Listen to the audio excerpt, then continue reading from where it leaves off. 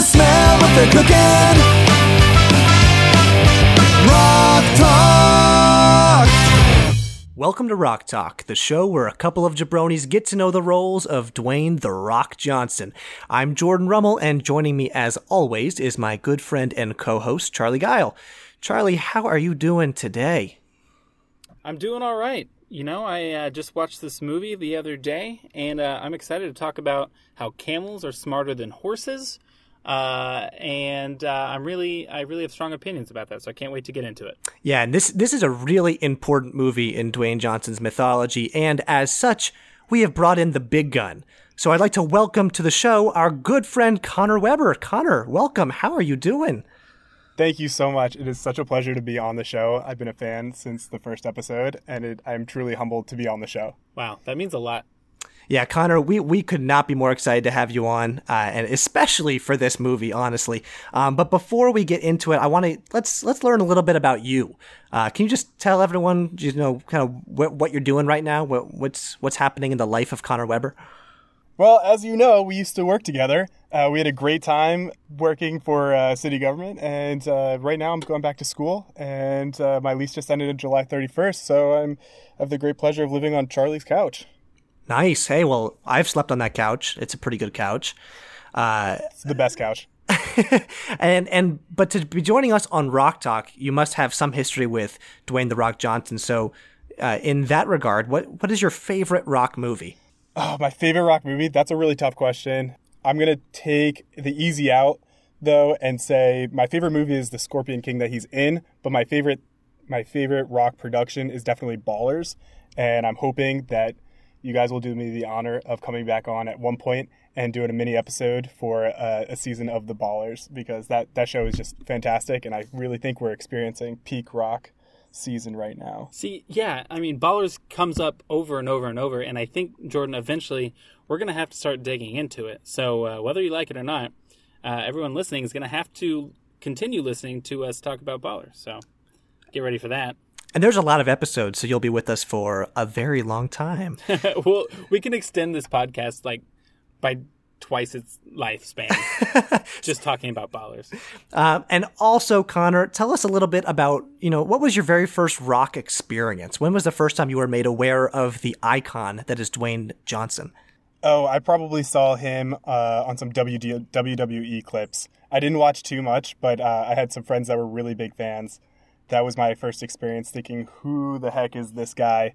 And there's no way he's going to be famous for very long. I was quite wrong about that. And I've since grown up with Dwayne "The Rock" Johnson.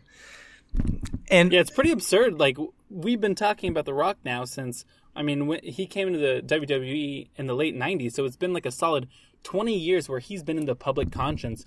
And honestly, professional wrestlers, for the most part, don't have that kind of longevity. So it's pretty remarkable. Yeah, I'd even say he's a cultural icon, the type that WWE has not seen since Hollywood Hulk Hogan. I don't think there's anyone that matches him on that level. Even Hulk Hogan tried to break into movies, and it never stuck. He did Mr. Nanny, and then he did, what was the one movie? No Holds Barred. Yes, exactly. Yep. Yeah, and and neither you of those movies, and they make the worst rock. They make the Tooth Fairy look like an Oscar-winning, Best Picture-winning movie. It's not an exaggeration at all to say that. Honestly, so Connor, perhaps the most important question we could ask you: do you find Dwayne Johnson sexy? Is he an attractive, sexual human being? I am not attracted to Dwayne "The Rock" Johnson. I'm going to go on the record as saying that, but I will say his personality is incredible, so maybe I'm attracted to his personality. Yeah, he's like husband material, I feel like. Okay. Yeah. All right, and so with that, I'm glad that we got that out of the way. And with that, it's time for our rock news of the week.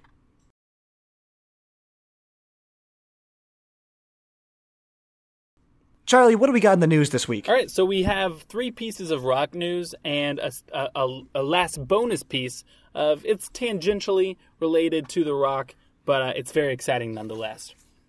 So The Rock announced a new project that he'll be working on, a new movie coming out in a few years. It's going to be called Jungle Cruise, and it's going to be based on a Disney theme park ride. We've seen this before with Pirates of the Caribbean being a good example of how to do a movie based on a theme park ride. But pretty much all the other examples have been pretty terrible. We have Waterworld, the Haunted Mansion, the Eddie Murphy movie. I never saw that, but that was like really in the middle of when Eddie Murphy decided he wasn't going to be funny anymore. And then Tomorrowland. I didn't even catch this movie, but I do remember seeing trailers for it. It's that movie with George Clooney. It seemed like kind of like a cool, like steampunky type movie, but I never saw it. Yeah, and I really don't see this movie going anywhere. I think it's coming on the heels too soon after Jumanji, first of all. And honestly, The Rock's, you look at a good chunk of The Rock's movies, he's done a lot of jungle-themed movies. He did The Rundown, which we just covered. He did Journey 2, which I believe takes place, a lot of that movie in a jungle. The Fast and Furious movies, in part, take place in jungles. And now you have Moana, also to an extent, in a jungle. I think, first of all, he needs to pick a new genre, new location, a new setting. I'm sick of it. He belongs in nature. I'm all for it. I eventually I would like to see him completely complete his transformation into Indiana Jones. I know that you are one of the only people out there that likes the fourth Indiana Jones movie. Ooh. Shia LaBeouf kills that role. Dude, it cannot be denied. He kills that role. You know what? That's neither here nor there. I would like to see The Rock become that kind of actor where just his charisma alone can carry a movie. Much like Harrison Ford. You may have seen it earlier this week. It was pretty hyped. The Rock tweeted about it, that he's going to be in a new film. Well, it turns out it was a short film. Basically, it was just an extended commercial for Apple. And so he said that he was co-starring with Siri for this. And it's kind of a cool watch. It's about 7 minutes long. Basically, it takes you through The Rock's day and how Siri helps him in his normal life. It starts out relatively normal, and by the end of this little short film, he's in space, which might be a teaser for Fast and Furious 10, where they actually go to space, hopefully. Yeah, I certainly hope so. Did you guys, Connor, did you see, I thought this was so dumb, actually. First of all, I thought it was a stupid, very obvious marketing. Yeah, it definitely seemed like grab. A marketing ploy, so I was a little disappointed by that. Well, and that's what critics are saying. So it seems like a stretch for Apple. Apple kind of used to let the features speak for themselves, but this seems like they're reaching for the lowest common denominator. Not that The Rock is... Well, do not call The Rock the lowest common denominator here. Sorry, all right, I will hold... Sorry, well, but they're taking the easy way out. Instead of letting, the apps and the features speak for themselves, maybe Siri hasn't made as much of an impact on the market. So, if you haven't seen that, give it a watch. It's kind of fun, but just keep in mind it's a commercial, so don't get your hopes up too much. The third piece of news, we have Ballers is back, and it's bigger than ever. It was announced that it was HBO's highest-rated half hour in 6 years. But it's been 7 years since Curb Your Enthusiasm left. They needed another marquee show that they could point to that isn't Game of Thrones or some other hour-long, huge-budget show. I guess Ballers... sort of came out of nowhere and became that show. Yeah, definitely. And I know you guys are a little hesitant because we're doing movies right now of Dwayne Johnson, but this show really showcases his ability to act in a way that the movies of the early 2000s just aren't quite there. We're watching and really enjoying movies like Scorpion King and The Rundown, but when we tune into Ballers, Dwayne does a really good job. The Rock does a great job acting. It's a lot of fun to watch this TV show. So I think they just finished this third season. I think you make a really good point, Connor, in that, when we look at these movies, watching Ballers would be a really good chance to see the progression in his acting, especially in a dramatic environment, because a lot of his new movies are still kind of comedy based. So it's kind of, it's actually a very strong chance to see him act seriously at the height of his career. And the fourth piece of news is kind of a bonus, but it was announced today that Vin Diesel and the co-creator of the Fast and the Furious franchise are teaming up to bring us a reboot on TV of Miami Vice. I think that this is the perfect sort of thing. It's ripe for a redo, and I cannot wait for this. Vin Diesel is the perfect person to put together a Miami Vice reboot. I cannot think of a better person in Hollywood to do this. And I am so excited, and I hope it happens. That is Charlie, thank you so much for our rock news, but I think it's finally time for Daddy to go to work.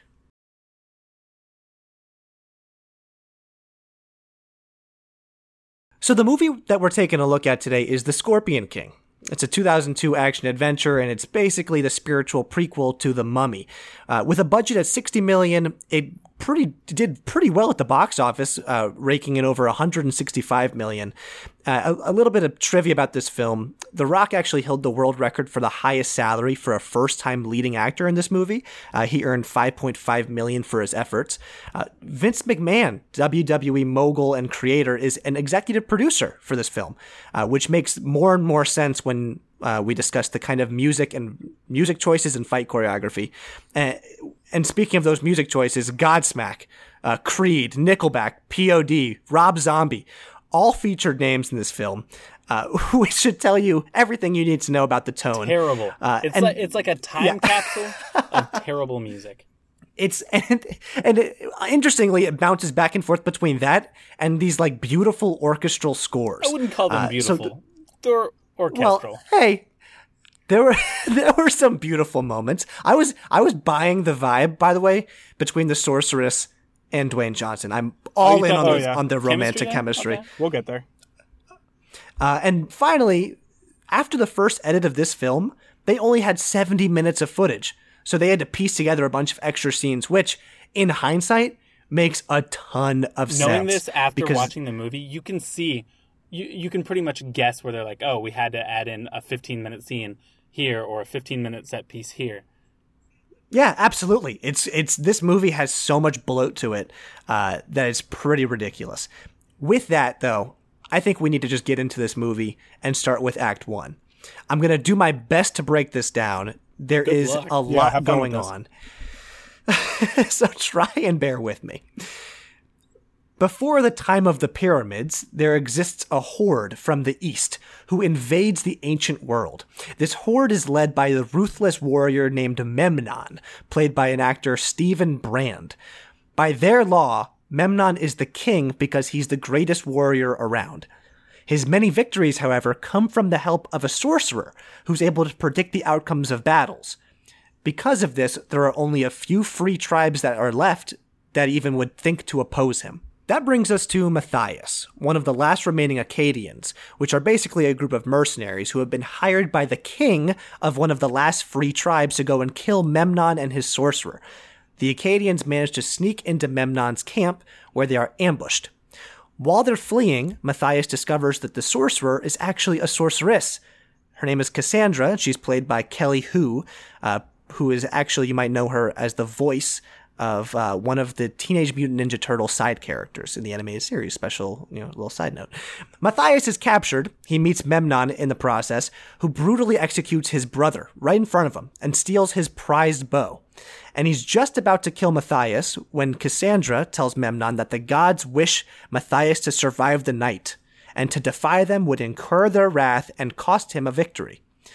So Memnon instead has Matthias buried up to his neck in the desert to be devoured by fire ants at dawn. However, he manages to escape with the help from a horse thief named Arpid. Oof. A lot going on there, guys. A lot going on. A lot of setup that, as you read that, I did not remember half of the things that you're talking about. While you're reading this, I'm thinking, is this from another movie? Because you just don't get that when you watch this. Yeah, and there's absolutely no discussion of the Scorpion King whatsoever. No. Which, don't get your hopes up because they're not going to explain that throughout the entire movie. Yeah, spoiler alert, it's never, the word Scorpion King I don't think are really ever not mentioned until the very end, in this but film. It's just like a passing reference. Yeah, it's not really a plot point as much as it is a throwaway line. As long as if you haven't seen The Mummy Returns and that one scene with The Rock in it, there's no reason for you to know that this is even a prequel to those movies. And I wondered if they did that on purpose, because this pretty much felt like a standalone. Yeah, this movie seemed like it was going to capitalize on The Mummy Returns and on The Rock, but it was also playing down to, honestly, to middle schoolers who wanted to see the Rock fight a bunch of people in a movie and almost see nudity. And we got that. Now, I will say, the nudity is... the amount of almost nudity in this film is unbelievable. It's almost more distracting than if they would have just shown nudity. Yes. Agreed. Oh my gosh. I mean, it's every single scene has the sorceress like barely concealing herself. It's really It's really outrageous. But I want to talk for a moment about this cold open when we first meet The Rock. That's when he pretty much bursts onto the scene.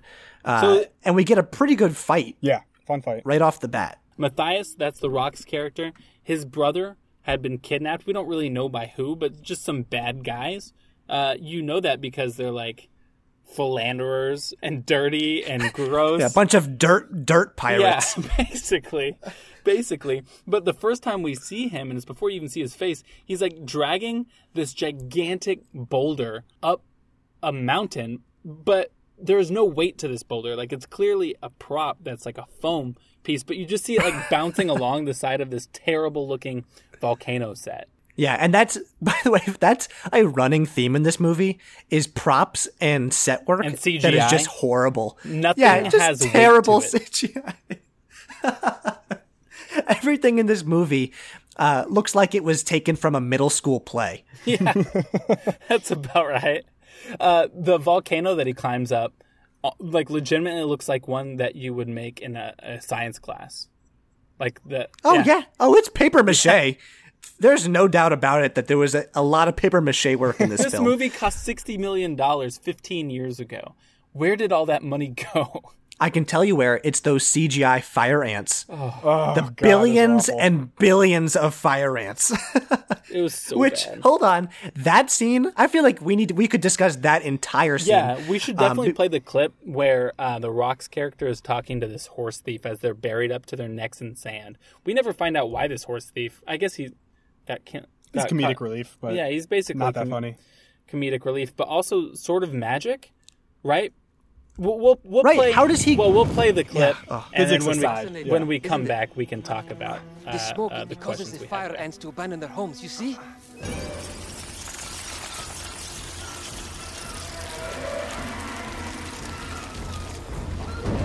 All this sooner to feast on our naked heads.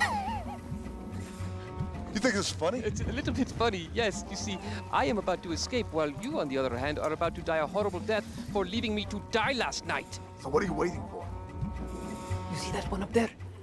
He's been drinking that yak piss for about an hour now, and sometime very soon... Ah, you see?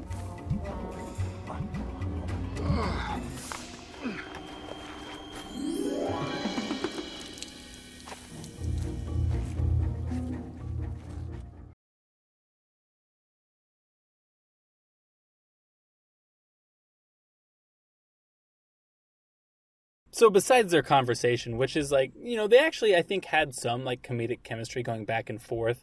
But I don't think The Rock is doing most of the heavy lifting. I think the actor that plays Arpid, actually, I think he's pretty okay. But we find like The Rock looks away for a second. He looks back. Arpid's out of his hole. He didn't dig himself out. It's just the hole's empty. Yes. Okay. This is never explained. This actually freaked me out. I actually thought this was going to be the start of Arpid sort of having powers that was going to be able to help Matthias in this film, or some sort of agility stealth thing that was going to benefit them later. Literally, it's 1 second. Arpid is like on a cliff 30 feet away from this hole. Yeah.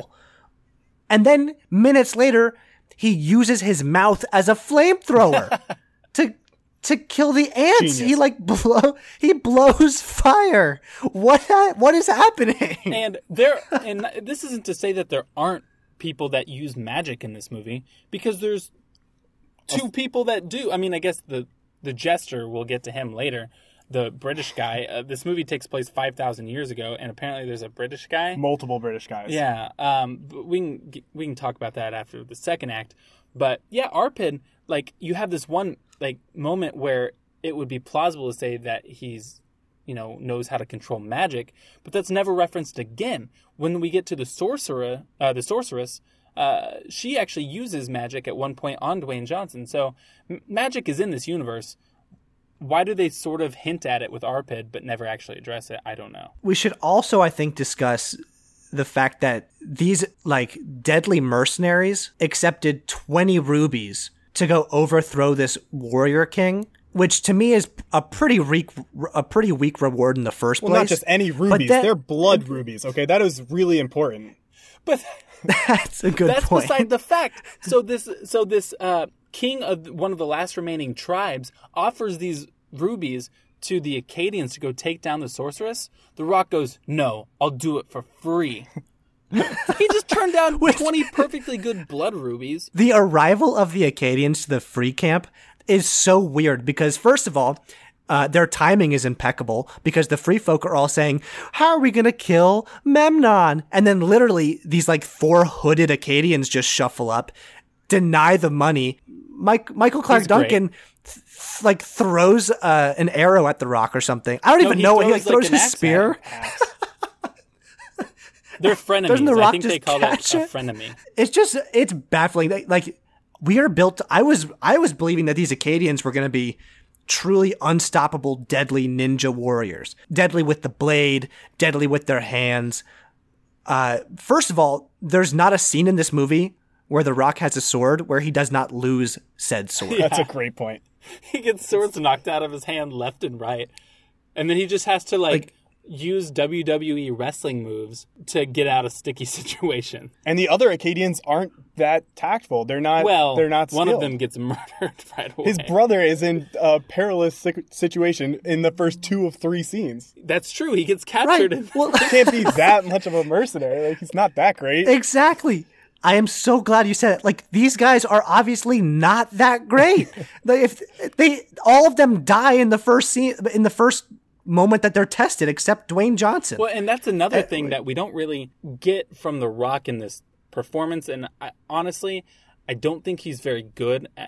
You can say this is early on in his career, but if I were, a film producer after seeing this movie, I would not see the potential there to keep bringing him on for other movies. But one of the motivations in this movie is The Rock's brother gets murdered, and they never really talk about it again. Like, the next scene, he's cracking jokes with the horse thief. Right. That's never brought up again. And even at the end of the movie, that's not a point of contention. Yeah. Where you killed my brother, this is why I'm killing you. Not even a little bit.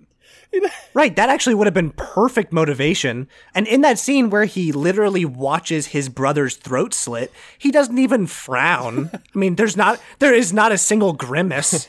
He what is the deal? His acting is pretty emotionally bare in The Scorpion King, to say the least. The Rock rides a camel in this movie. Everyone else rides horses. The Rock rides a camel, which is the funniest thing in the world when they get that camel running fast with this 6'4" guy running on the back of it. It's like galloping along. But The Rock mentions that, and maybe we need to get a veterinarian or some kind of expert in on this. But somebody asked him, when are you going to ditch that dirty camel? He goes, well, camels are smarter than horses. I love that that's his claim. And he really is all in on camels. But we never see the camel do anything smart. Only one thing that I can think of is it was the anchor for his pulley in that original fight scene. And a horse could have done that. Sure. A horse could have definitely done that. That was not an intelligent thing. Yeah, he used the camel as an anchor to set up basically a zip line into one of the camps. Mm-hmm. But actually, the camel by the way, it all up. There is so much ziplining in this movie. I love it. Like constant ziplining. That's a positive, though. Yeah, you get points for ziplines.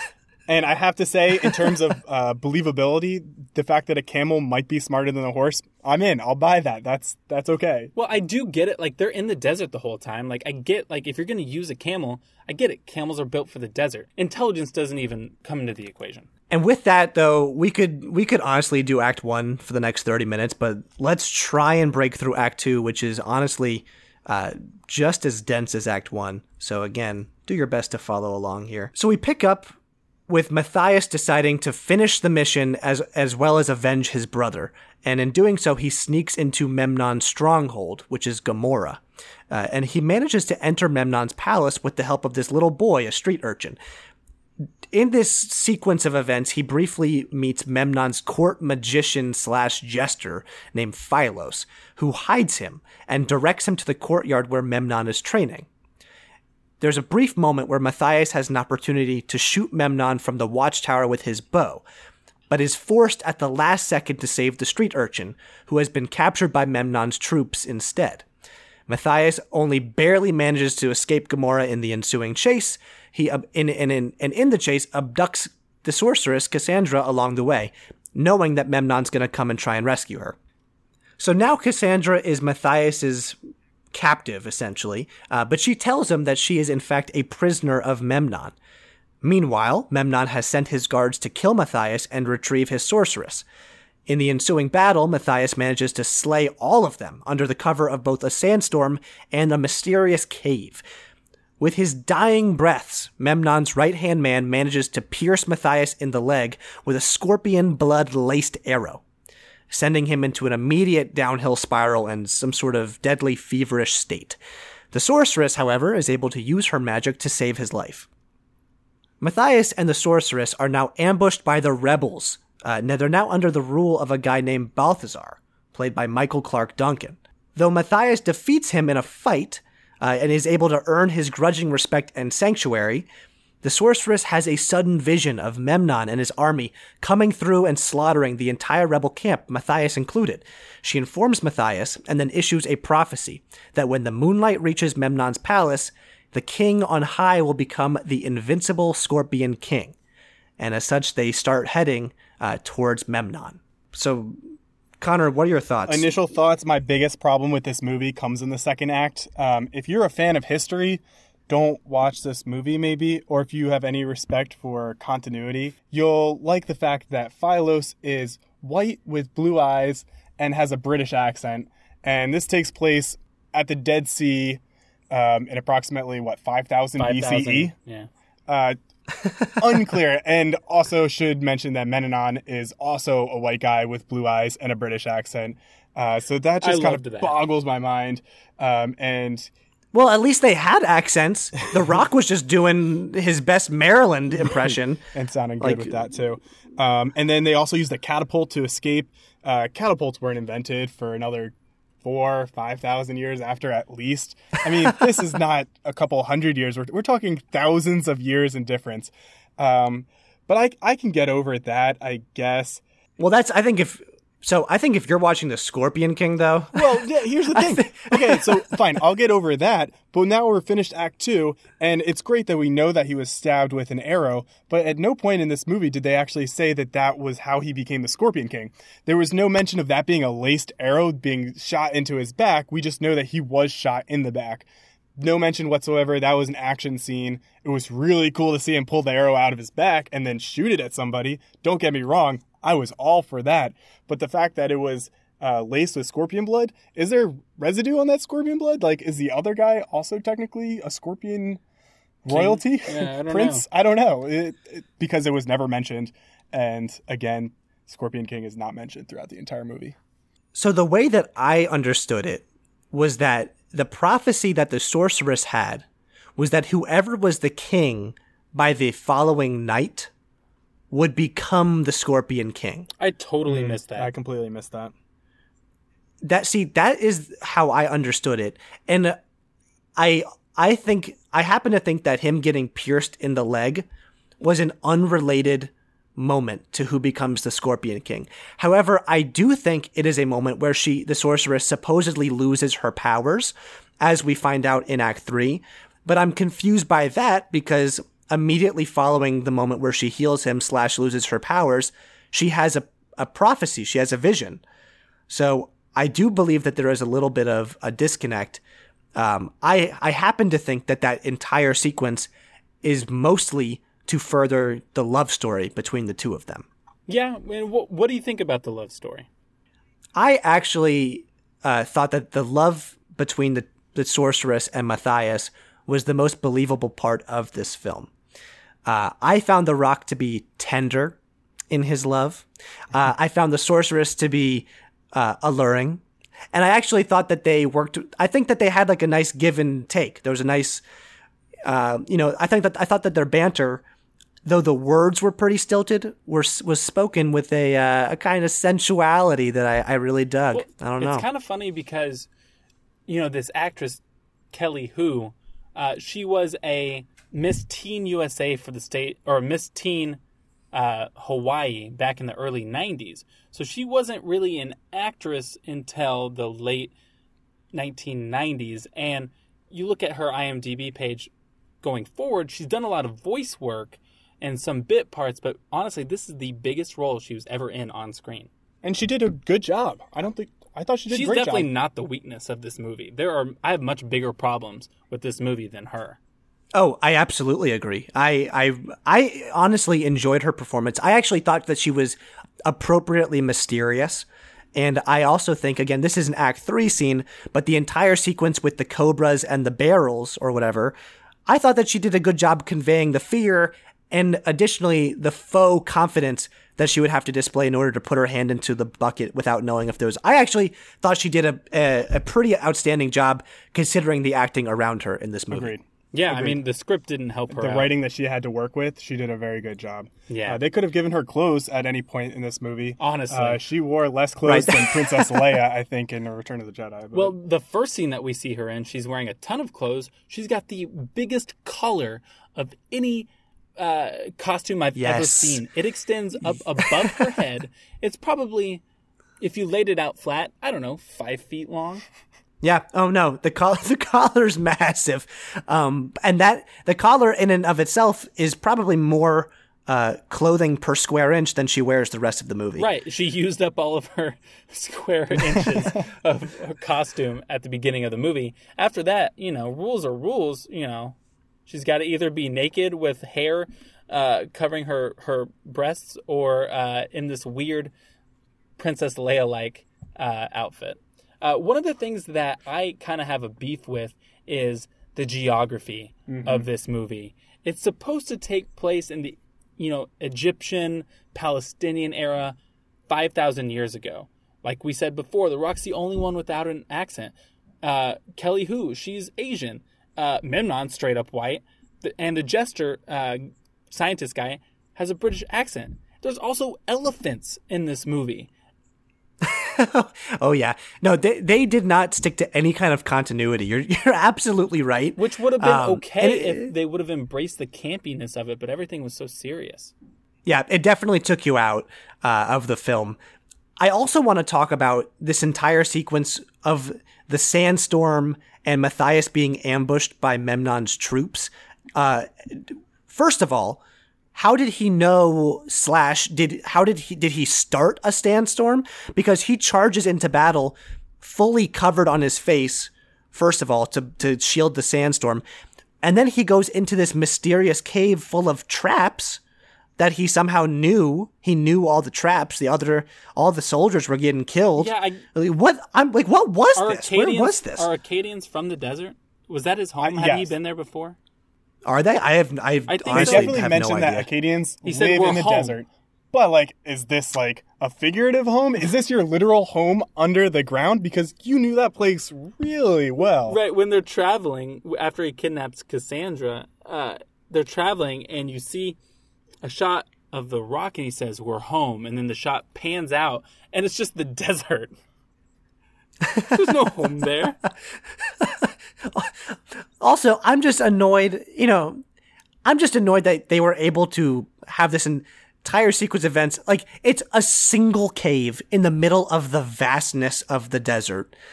I'm just, this threw me off. Home field advantage, brother. That's a good point. That's a what it good was point. about. He sensed that sandstorm coming, and he baited them into coming into the cave. I believe this is the first time in our podcast that we've covered a Rock sex scene.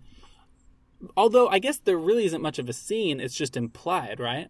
Right. Well, they wake up together, but I think that you're right. This is definitely the first time that the Rock's sexuality has really been discussed. I will say in the Tooth Fairy, he comes very close to having that sequence, but we never seal the deal. There's just sort of this tension between him and I think it's his girlfriend, if I recall correctly.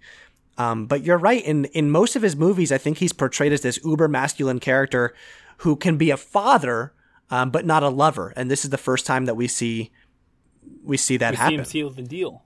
I'm into it. Like I said, I still believe that the love storyline in this film was its strongest point. But we should really get to Act 3, so we can wrap up this film and talk about some of the craziest stuff that honestly happens.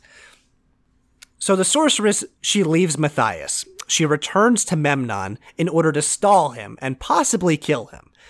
This is while Matthias, with help from the army of rebels, launches an all-out assault on Memnon's stronghold. He has Balthazar lead a ground assault. Arpid, the horse thief, and the court magician Philos, they're lighting fire to the stronghold from underground. All the while, Matthias, he goes directly after Memnon. And as Memnon takes his place in the House of Scorpio to become the Scorpion King, Cassandra kills the guard while Matthias retrieves his bow, pulls an arrow out of his back, and uses it to shoot the exhausted Memnon. Memnon is hit by the arrow and consumed by the flames lit by Arpid and Philos as he falls to his death. With the battle over and the remnants of Memnon's army bowing before Matthias, they proclaim him the new king, the Scorpion King, as he is now the greatest warrior in the land. In the aftermath, Matthias and Balthazar share a good-natured farewell as the latter returns to his own kingdom. Cassandra tells Matthias that she sees a period of peace and prosperity coming, but she warns him it won't last forever. Sequel alert. Undeterred, Matthias decides that they together will make their own destiny. The end. This is the second week in a row where they've set up a sequel in the third act that they never capitalized on. In the rundown, they strongly hinted, and the same thing happened here. So, come on, let's get sequels going a little bit more. Well, correct me if I'm wrong, but The Rock was actually signed on to do the Scorpion King 2, but that got shelved. And I'm not sure if our audience knows this, but there are actually 4 Scorpion King movies. All direct to DVD, right? All direct to DVD. The most recent one came out in 2015. No, The Rock isn't in any of those. But Randy Couture's in the third one. He is. But he was initially signed on to do the second one, and maybe he just saw the script and couldn't do it. I don't know what happened there. Maybe he moved on to bigger and better things. Well, we know he did. Well, it's actually surprising. We can sit here and talk about his performance all we want, but this movie made cash. Mm-hmm. This was a very successful film. But if he had done more Scorpion Kings, maybe we wouldn't have gotten The Rundown, which was his next film. And that would be a crime against humanity, because that was a fun movie. I want to talk about this final fight scene. It's long. Between Memnon and Matthias. It is very long. It's at least 15 minutes of back and forth. There is ziplining. There is sword fighting. Arrow shooting. What do you guys think? Like this was it was a crazy choreographed scene from start to finish. Well, like we said, this movie was only 70 minutes when they first filmed it. So I just saw so much bloat here. This could have been 10 minutes shorter, but, And I think one of the scenes that they added in Act 2 was the scene where The Rock's character comes back to the tribe led by Balthazar and they have their fight. Because, honestly, you could have taken out that entire scene and just had Balthazar return to help him for the final battle. And, it may have landed a little harder, their friendship. But, yeah, I definitely think that they added that. We saw Memnon earlier in this movie catching arrows that were fired at him. So, answer me this. Why does he not catch the one when it counts? Because it was fired by The Rock? It was too fast. Right. It was too fast. I was okay with that because there was the build-up from the first act where you knew that there was a chance that Memnon could catch it, but ultimately, The Rock was too strong, and that's why he was the Scorpion King. It was way too long. But why didn't... I mean, literally, here's my issue with this, is that the only...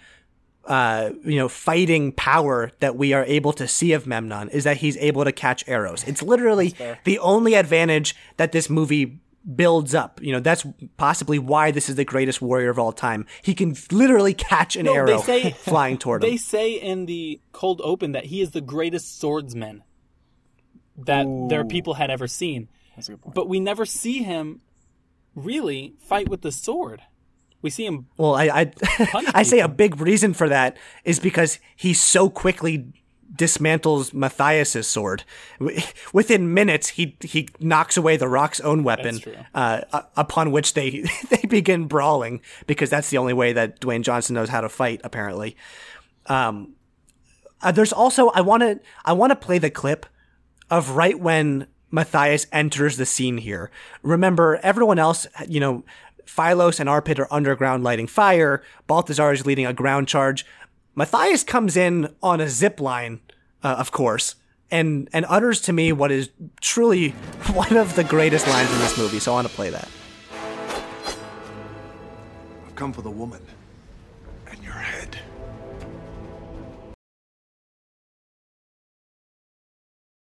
Okay, so I have to say, I love that. That I've come for the woman and your head is a brilliant piece of writing. Not that The Rock delivers it with any grace. Right. I know, but I love it. That's the great one-liner. That's the start of that. That's part of his draw when you go to a movie theater. When you go to a Rock movie, you're expecting those kind of things, and it all started with that line. Honestly, it's the best part of this movie, besides Balthazar's character, which I actually really enjoyed him. Yeah, he's actually a really interesting character. We didn't get to cover him as much as we would have wanted, but he's actually probably one of the more fun aspects of this film. But with that, we need to get to our final thoughts. The Rock says, we seem to have developed a little pattern here. And that pattern is that every single week you come out here and you run your mouth.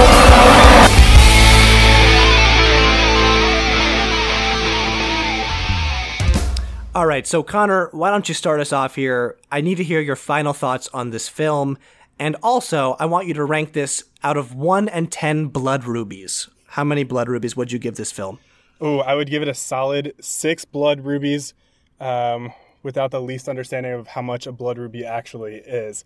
Now, I will also say that we've spent a lot of time critiquing this movie, but all in all, it's a really fun movie. This movie was a great summer hit, finished first in the box office for the first weekend, I think the second weekend as well. So like we said, it did well. You're going to enjoy watching this movie.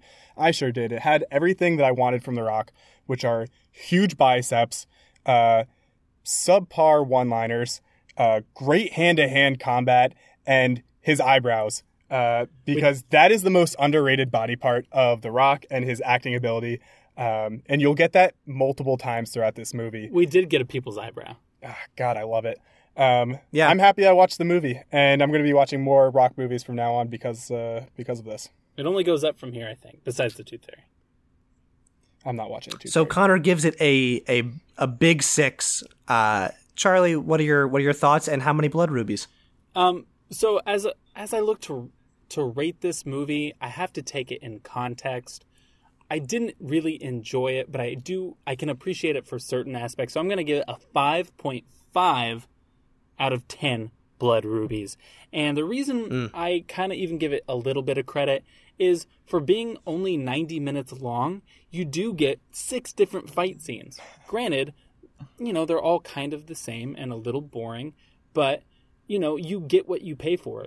This movie is not trying to be anything other than what it is, which is a horrifically inaccurate period piece action movie. So yeah, 5.5 out of 10.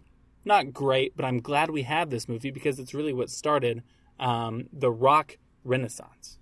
I absolutely agree with you, and my honest ranking here, my blood ruby rating is going to echo both of you. I would actually give it a 6 as well. The thing about this movie, one of the notes we had written down was that this movie felt like it was adapted from a video game. Honestly, I think that's probably a perfect way to describe this film. It's all fights with a romantic interest that is pretty loosely tied together throughout. There's magic that kind of exists, kind of doesn't exist. My biggest issue here, I thought the film was enjoyable, but only in spurts. I found it fun in every fight sequence, and thankfully there are many. As you mentioned, there's 6. But to me, the time between the fight scenes was a real struggle. And hard for me to get through. I found myself looking at my phone, really not paying attention. Maybe that's why I completely missed the whole setup of like whoever won at midnight when the moon shone on them would be the invincible Scorpion King. Like, I missed all of that. Or maybe that just wasn't there. I'm not ready to say that yet. That's definitely a possibility. And with that, it's time to get to our final part of the show, and that is, of course, our franchise Viagra test. So the way the franchise Viagra test works is it's broken down into 3 categories. We have hard work, charisma, and physique. So for me, we start at hard work, and you know what? For as much as I crapped on this movie earlier, I do think The Rock is trying. You know, at this point in his career, he's absolutely out of his element leading a big budget Hollywood blockbuster.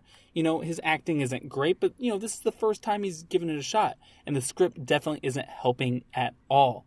That being said, I think it just barely passes that first tenet of the franchise Viagra test. Next up comes physique. I think he looks great. You know, he's not wearing a shirt half the time. He's super sweaty. This is in his smaller, you know, he's not, you know, a superhuman yet in this part of his career. And we get a kind of a sex scene. So as far as that goes, when you go see a Rock movie, you want to see him show off that bod. He does it, so it passes there. Charisma is really where I think I was disappointed the most in this movie. Most of the time, that's the first thing that shines through when you see one of these movies. You want to be this guy's friend. He's easygoing, he's smooth, and everybody loves him. In this movie, he's leaden, stiff, and I'm glad somebody took a chance on him after this movie came out, because if you plot me in 2002 and asked me if the star of the Scorpion King was going to go on to be a huge budget movie star, I would have told you were crazy. So I'm glad somebody took a chance on him after this movie. Would I see a sequel to this movie? If it was made today, I absolutely would. I think he could remake this movie and do a much better job now because he has the skills that he lacked back in 2002. So, yeah, I would definitely watch just a straight-up action movie taking place 5,000 years ago. And when we get to the movie Hercules, I have a strong inkling that I'm going to like that movie a lot more. Excellent. So Charlie Guile has The Rock passing the franchise Viagra test But in The Scorpion King. Barely. Connor, what's your take? I would definitely watch a sequel of this movie. And I have to agree with Charlie, too. The charisma just simply isn't there from The Rock. And I think that goes hand in hand with his development of his acting skills that we see throughout the later 2000s. So I don't think I'm about to watch this movie anytime soon. But if we're going to get a reboot, I'm all in. So Connor's in on a reboot. Charlie is giving it a just pass for the franchise Viagra. Guys, I do not believe that this film passes the franchise Viagra test. And here's why. First, as you've both mentioned, his charisma is completely lacking in this movie. Honestly, I think he's one of the weakest characters. Acting-wise, I think that he is just striking out over and over and over again. Scenes where he needs to show emotion, he doesn't. Scenes where he needs to be upset, nothing. There's no humor. Honestly, I think that he strikes out every single time he's asked to deliver a line, he fails. I think that goes hand in hand with hard work. I know this is one of his earliest films. It's in fact his second. But I would expect more from the WWE workhorse who spends day in and day out in front of thousands of people. I have to say, whereas in The Rundown, I got the sense that he was doing a lot of the stunt work himself. In this one, I thought it relied very heavily on a stuntman. Very heavily on CGI to assist and aid in his movements and actions. I just didn't see it. To me, this felt a little bit phoned in, and to me, probably an easy cash grab to help build his brand. Physique-wise, I agree with you. He looked great. The dude's jacked. There's no denying it. He gets plenty of chances to show that off. He looks great post-coitus in that pseudo-sex scene. But you know what, guys? I don't think that cuts it. I do not believe this passes the franchise Viagra test. And with that, we are just about done here at Rock Talk. We have made it through The Scorpion King, guys. I don't know how we did it, but we made it through. That movie is a beast to tackle. But I just want to say, Connor, thank you so much for coming on with us. This has really been a pleasure, bud. Guys, thank you so much for having me. This was the highlight of my week, maybe of my entire year. Wow. I would be honored to come back on the show and take some ridiculously good notes, because seeing how prepared you guys are for each one of these episodes is humbling, to say the least. It's hard work, but somebody's got to do it. Yeah, I definitely think that when it comes to when we break down episodes of Ballers, we'd love to have you back. I think we should make a date for that for sure. It's a date. Absolutely. Connor, we will have you back. So thank you, and thank you, Charlie, and thank you, listeners, for supporting and listening Rock Talk. And until next time, this is Jordan, Charlie, and Connor signing off. See you next time. Can you smell what they're cooking?